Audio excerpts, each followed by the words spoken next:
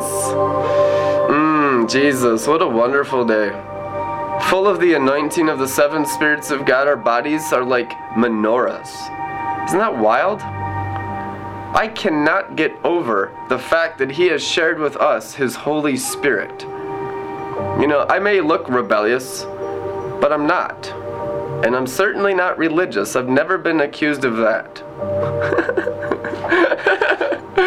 But I'm not rebellious, and I'm not religious. I'm just co-crucified with Jesus. Here's the message of the gospel. In His body we have all died. And in His body we all live in newness of life. Do you believe it? It's true. It's the gospel. And guess what was left in the tomb? The grave clothes. Right? They rushed into the tomb. Peter and John and Mary Magdalene. They all had different stories from their different soul perspectives, but the testimony of Peter and John is all that's in the tomb is his burial clothes. And those were left behind. Of course they were, because they were still in the tomb, like I just said. Yeah. And guess what they represent, Penny? Religion. Religion, the crown of thorns. The religious garment that he wore, that was forced upon him, called the sins of the world. He wore the crown of thorns. He wore that nasty purple cape that Herod put on him as they mocked him and beat him and whipped him and filleted him. They made him a religious king, just like themselves, and then they murdered him. That's how he bore all the sins of the world. That's how he bore all the sins of the fall, all the sins of Herod, all the sins of the Pharisees, all the seed of Herod, all the seed of the Pharisees was put on him by the Pharisees and Herod themselves, face to face in the flesh. That was all the sin of the entire world, and he died on the cross. He died, and he went to hell as a sinner. And he took all of the sins of the seed of Herod and the seed of the Pharisees, and he buried them in hell. And the Holy Spirit said, hey, he did no wrong. He did not deserve this. We did, but he took our punishment. He took all the beatings and all the abuse of religion and rebellion. He took it. And he buried it in hell. So the Holy Spirit raised him from the dead because he was a spotless and perfect sacrifice that didn't deserve to die. That's why he was the lamb that was slain for the forgiveness of all the sins in the entire world. And guess what?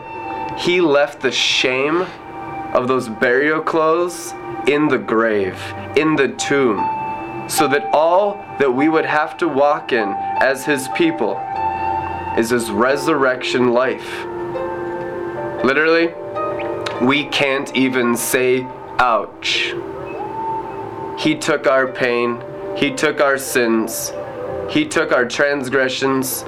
He took and paid our penance, so we no longer have to beat ourselves up trying to clean our own consciences from dead works, trying to clean our consciences from our sinful past and the memories of abortion and the memories of rape and murder, and even the simple stuff like teenagers jerking off to pornography, and the simple stuff like just being envious of one another, and just small white lies and sins that we speak to look good in other people's eyes so that we can be somebody, so we could be important and special in our flesh.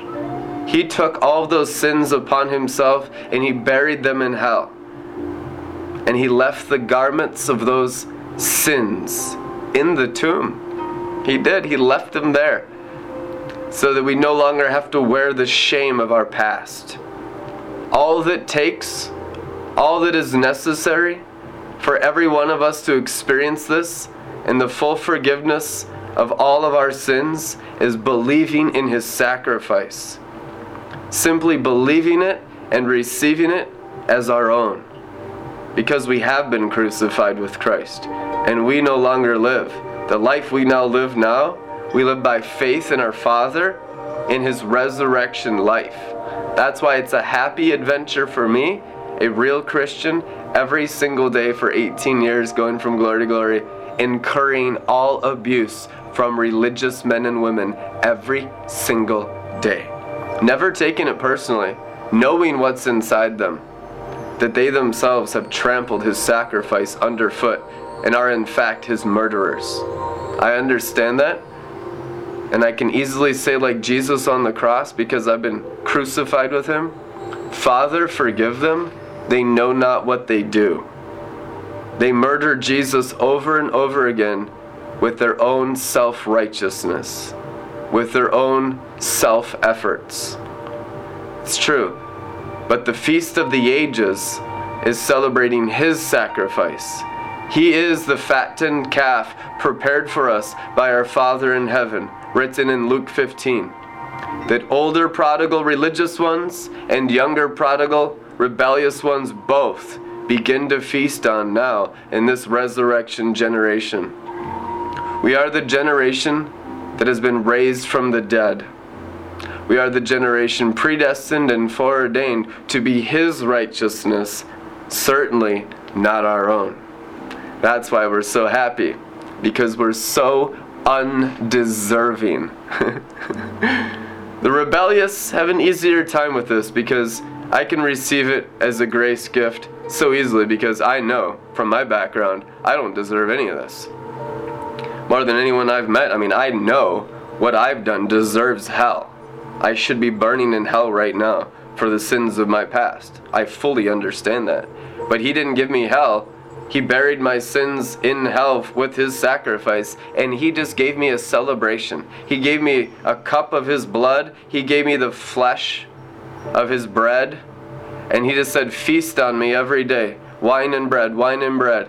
And I've been healed from feasting on the slain lamb, on the fattened calf of the Father's pleasing sacrifice for all our sins, religious sins and rebellious sins alike. No one is better or worse than anyone else. We are all equal in the eyes of the Father. That's why it's written, God is no respecter of persons or personalities or statuses or anything else. He could care less about what your physical stature is. How much money is in your bank account is meaningless to the Father of angels. What he cares about is your souls and the sacrifice of his Son through them, so you can be made full of the Holy Spirit, which is the anointing that he shared with us, which is the resurrection life of Jesus, also called the drunken glory. There are many prophecies in the Old Testament about being raised from the dead and being like a drunken man.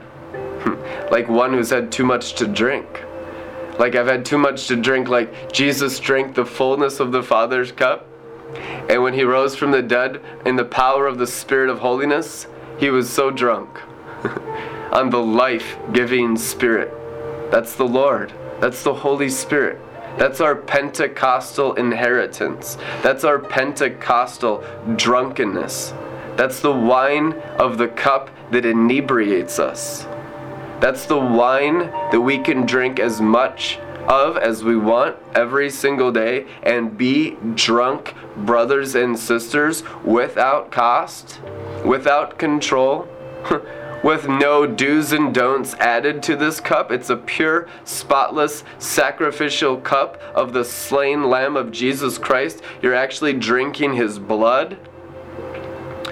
You're actually participating in his death and resurrection, and you're remembering him and forgetting yourself every time you drink it, so that the reality of all of you, Holy Spirit, and none of me becomes your visual reality, and you are purified and sanctified by the wine of that cup of his blood, so that you have no recollection whatsoever of your past, so that you can't even remember your own sins because they've been so forgiven you and cast into the sea of forgetfulness. And no angel can ever come back and hold them against you because the blood of Jesus is supreme. They can't even go and pull back your old past life because he who the Son sets free is free indeed. Amen?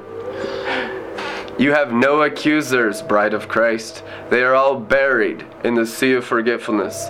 Receive the full sacrifice of Jesus Christ, for you have been crucified with him, and you have been raised to newness of life with him also. And the shame of all religious self-efforts have been left in the tomb.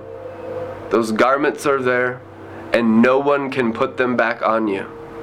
The crown of thorns is removed from your heads, and upon them, in its place, is the crown of his resurrection life. In Jesus' name. Check out more of our teachings, and everything is free for your blessing and benefit and your total jubilee of the nations and the whole world. Just be drunk with the goodness of Jesus Christ and the power of the anointing. Just flood your souls everywhere. redlettermin.com and be blessed. We love you. We'll see you tomorrow. Amen.